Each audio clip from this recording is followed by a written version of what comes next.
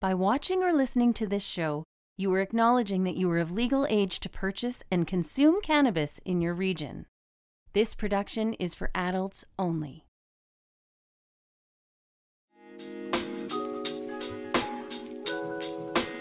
Have you seen the Slash? Made by users for users. Engineered for flavor. One of the coolest features around. A built-in loading tool. Learn more at www.stonesmiths.ca.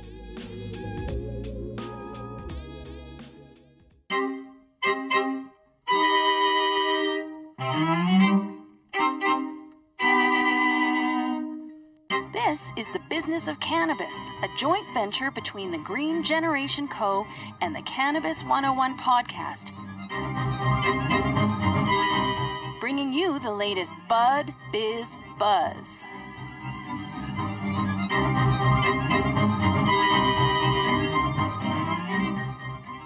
Welcoming in Malka Labell from the Green Generation Co. You can find it online at www.greengencompany.com and find out how Malka can help you. Hello, Malka. How are you?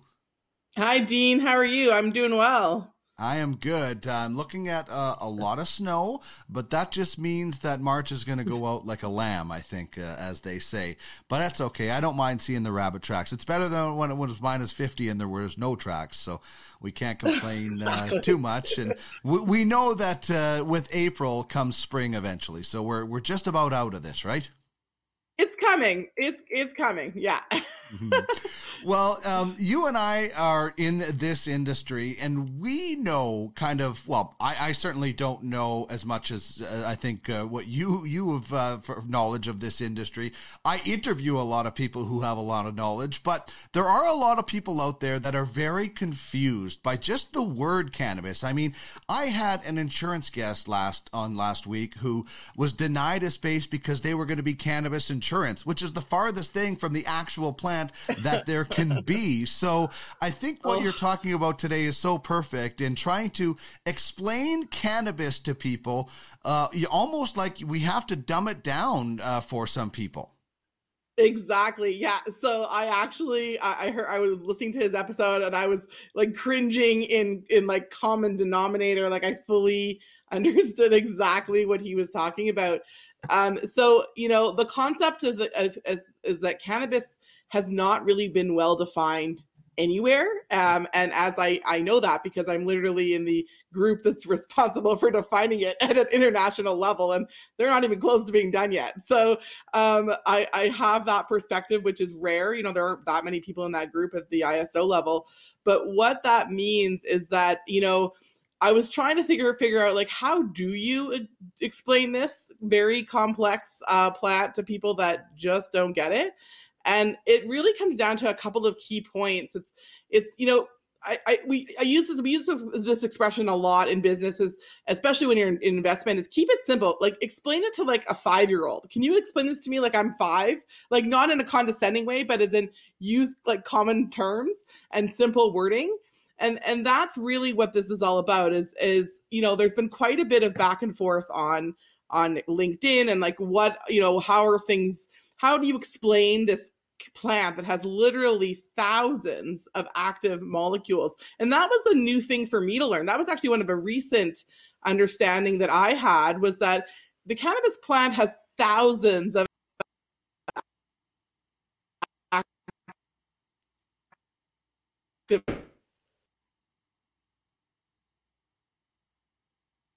root of why it was really in the first place. And there's been a lot of people that talk about, it was racist and all these things, which is very much true. I'm not disputing that, but it doesn't explain like why it was, essentially why it's still prohibited in countries where minority or other races are the predominant population. That just, that's sort of like the easy American answer. Well, it has to do with Black Lives Matter or something.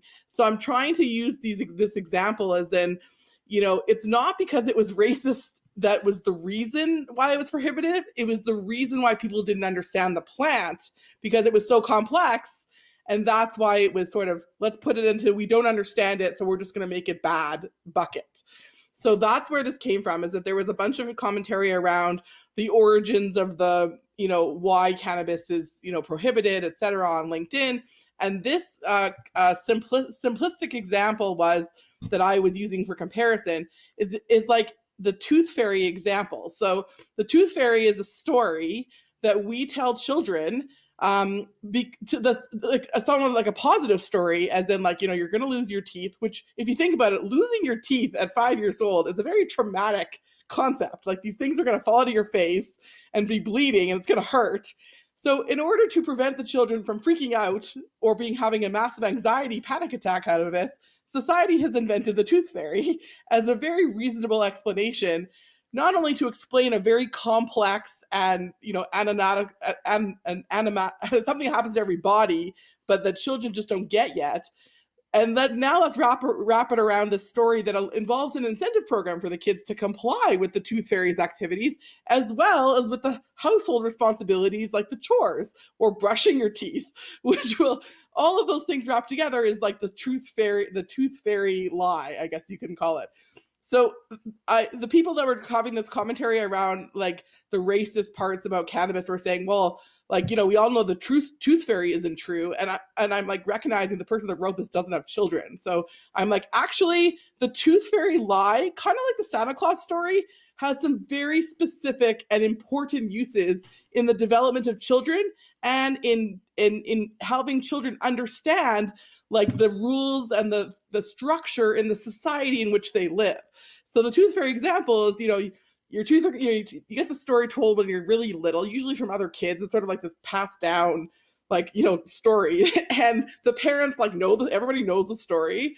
And essentially the parents create the rules around which it exists. So, like my daughter, she had to write the letter or like dictate the letter as to what were her wants from the tooth fairy if she gave the tooth fairy her tooth under the pillow. And so in our house, our daughter was practicing her penmanship and her creative things. And she wrote a letter saying she wanted $10 for her tooth, which is totally off the radar for pricing a tooth. But the point was, is it got her to constructively put together an ask. And then we had the ability as parents to enforce, like, well, if you don't brush your teeth, the tooth fairy's not going to want that tooth for her, shiny castle, which is the story in Peppa Pig that I illustrate here. Peppa Pig talks about, she's a character for a 5-year-old, but she essentially allows the tooth fairy story to perpetuate itself in common culture. And that's what I was using with the analogy with this Entourage poster. And this Entourage poster, which is a fantastic show, if you haven't seen it, you need to watch this entire series and the movie, because this is an example of a complex relationship between men that is sort of analogous to how the relationship between the elements of the plant, or the entourage effect, where all the bits and pieces work together to make a greater thing that's better for everybody or better for the whole. And that's a relatable story that even if you haven't seen the movie, you could explain what the move's going on in the movie to a 5-year-old. Like, there's a bunch of people, there's a movie star in the middle, he's like the most famous guy, and here's his friends and his family that's helping him be successful. So because you can explain it to a 5-year-old, therefore anyone can get it. And this poster that was created by somebody else, I think Cody Peterson on LinkedIn is credited with creating it. That's where I first saw it. This is the kind of thing that was like, aha, this is the kind of analogy that we need to explain cannabis, where it's relatable enough that the common people that don't understand cannabis and maybe get Entourage, the movie, it's a common ground that we can now use to further go deeper into what this plant is. Well, the and that goes along with the whole entourage effect that you talk about, that needs to be discussed a whole lot more for sure. All right, let's get into Changemakers now, and you're telling us about Clubhouse, which I've heard a little bit about, but I don't know a lot about. So I want to say this, I have been on the fence about this for a long time. So I've had several people invite me to Clubhouse, and I did not really get, like, what's the point? Social media is largely a boons of no man's land for cannabis people because everything's getting shut down or blocked. We've talked about this a lot. So a lot of people that are in my circle were inviting me to Clubhouse, and I had to deliberate because you could only get it on iPhone. And my daughter is the one that is the only person that has an iPhone in our house. She has a iPhone version that is, not current anymore, but is still able to get Clubhouse on it. Essentially, I had to make a decision as a parent to remove something that she uses all the time to communicate with her outside world and her friends in order to download the Clubhouse app, because it has an 18 plus filter just for downloading it. And her phone is like, parent blocked, so she can't get anything on there other than her Peppa Pig stuff and, kid stuff. So Clubhouse as an app blew my mind the second I got on it. I figured out pretty quick, this is the place where people are talking. It's an audio only platform, and the pictures you see are the people that are, their faces are all you see, or their icons are all you see. And you can follow anyone on there, but you can't speak unless you're invited by the moderator. So the guy with the green circle next to his name, he's the only person that can let you into that conversation to speak. And he's doing that based on if they know you or follow you, or more likely, because everyone's new, they're looking at your bio. So you have the ability to create a bio, kind of like on Facebook or LinkedIn. And based on what you put in there, they'll, if it's right for the conversation, they get to decide. They're the gatekeeper in this case. So I made the decision. I took the phone away from my daughter, which was like World War III at our house over the weekend. And I just tried this and see if it was a good way to spread the word of what I was working on. Sure enough, within like an hour of being on the platform, I already had like 100 followers. And I talked on a couple people invited me to speak on a couple different platforms. And it was as a result of talking about the Green Book, because that was sort of what we were doing last week, was launching the Green Book. I already have people signed up to be users of that app. So that's a conversion rate of like the best ever in terms of social media conversion rates, and very powerful for someone in the cannabis space, because there's a lot of people on there that are talking about how do we get around social media. And they're literally coaching them, each other on here, let's look at your profile and how do you get around social media for a cannabis social media person or cannabis business. I'm like, I have found my tribe. These are the people that have this problem, and I can essentially help them and help grow my business. And this is incredibly empowering in the 24 hours that I was looking at it. Interesting. I'm definitely going to have to check out that app. I'm lucky that I have an iPhone and I don't have to steal it away from any small children. So I will but not you have to be invited. Any so fights, you got to make sure you got on that invite list, Dean, and you're already on mine. So make sure you get it. But you don't have to be invited to go on the app though, right? You can just go on and listen. No, you can download the app. Yeah. No, you have to be invited. Yeah, you have to get a link to be like into the app. Yes. And each person only gets 2.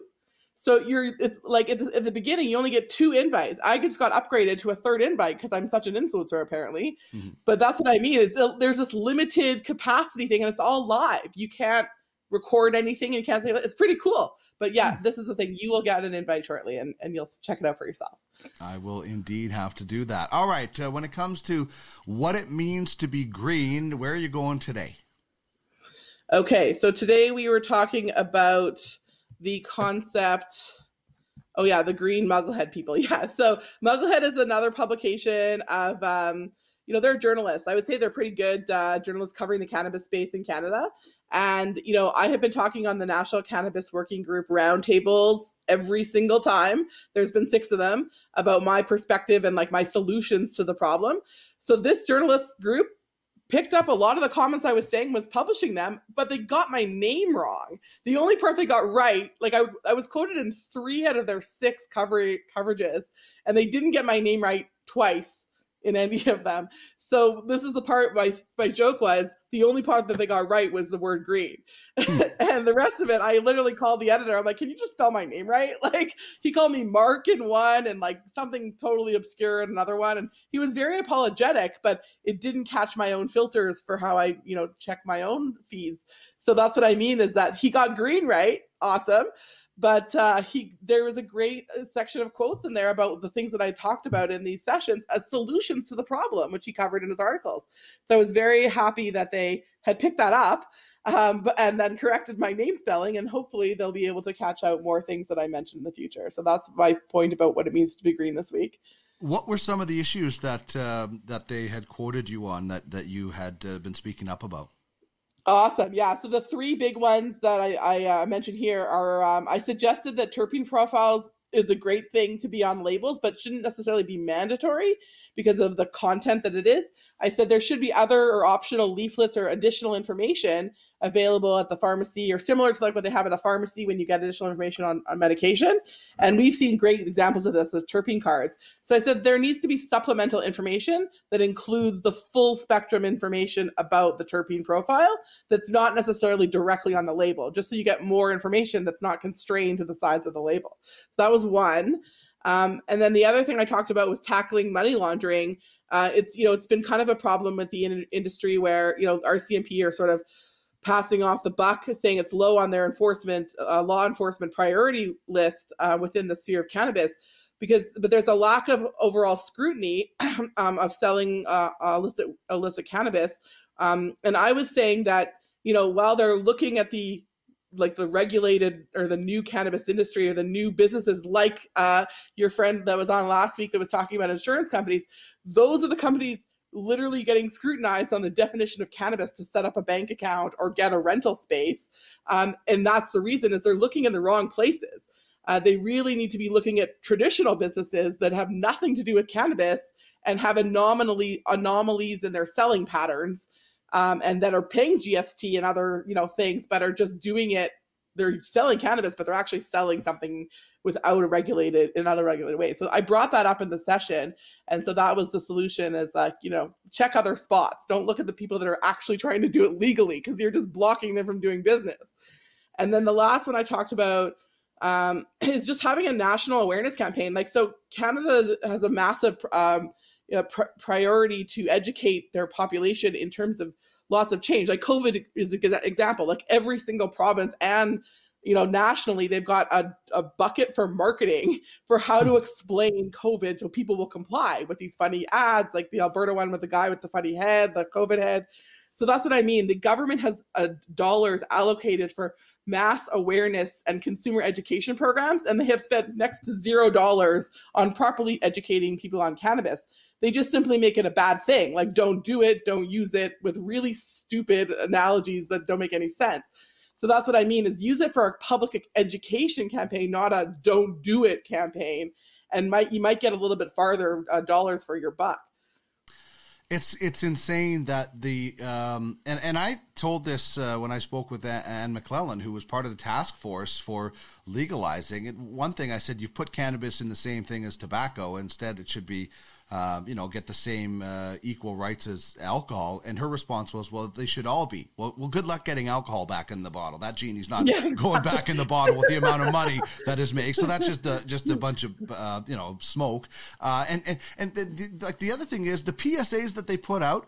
Like, listen, I have, been an on and off cannabis user since I was 15. I have never forgotten. Well, first of all, I've never went through a drive-through high, but I've never forgotten to order fries or anything like that. Like the PSAs that they have out there are just ridiculous. Yes, the ones about smoking cannabis and driving where you can get pulled over and lose your license, I have no problem with those, and getting the message out there that you shouldn't be doing that. But the other ones, they just make cannabis users look like morons, and that's only furthering the stigma. Right, exactly. Like, that's what they mean. First of all, those are put on by Mothers Against Drug Driving. So that's actually a private, a separate group from government. They're a policy group, a lobby group for their cause. So that isn't even government dollars. What I'm talking about here is just educating consumers on what legal cannabis products look like. Like, what does an excise stamp look like? Hey, consumer, do you know that your product needs to contain this little stamp thing that looks like it's a piece of money on every cannabis product? Because if you've never seen one before and you've been buying products online or from whoever you get them from, and whoa, you didn't even know that it had to be there because no one from the government who makes the stamps has told you that you need to make sure it has this. That's what I mean, is it's not about educating them on the good or the bad. It's like just a flat line. Here's some new things that you'll see. Like, this is a new stop sign. It might be a little bit different than the previous version you saw. It still means it's the same thing. So that's what I mean, is educating them on the things that they've created to create the differentiation. Like, it's like, it doesn't mean anything if it's being rolled out. Great. We all have these excise stamps. Great. We all have these new laws around what we do, but the end consumer has no way of knowing that what is okay and what isn't okay, because the people that have created those new markings have not marketed them. Indeed. It's there's certainly a lot of education that needs to take place, and people can find some of that education and find out how Malka can help you at www.greengencompany.com. There it is on the screen if you are indeed watching. Thank you so much, Malka. Have a great week and stay warm. Thanks, Dean. You too.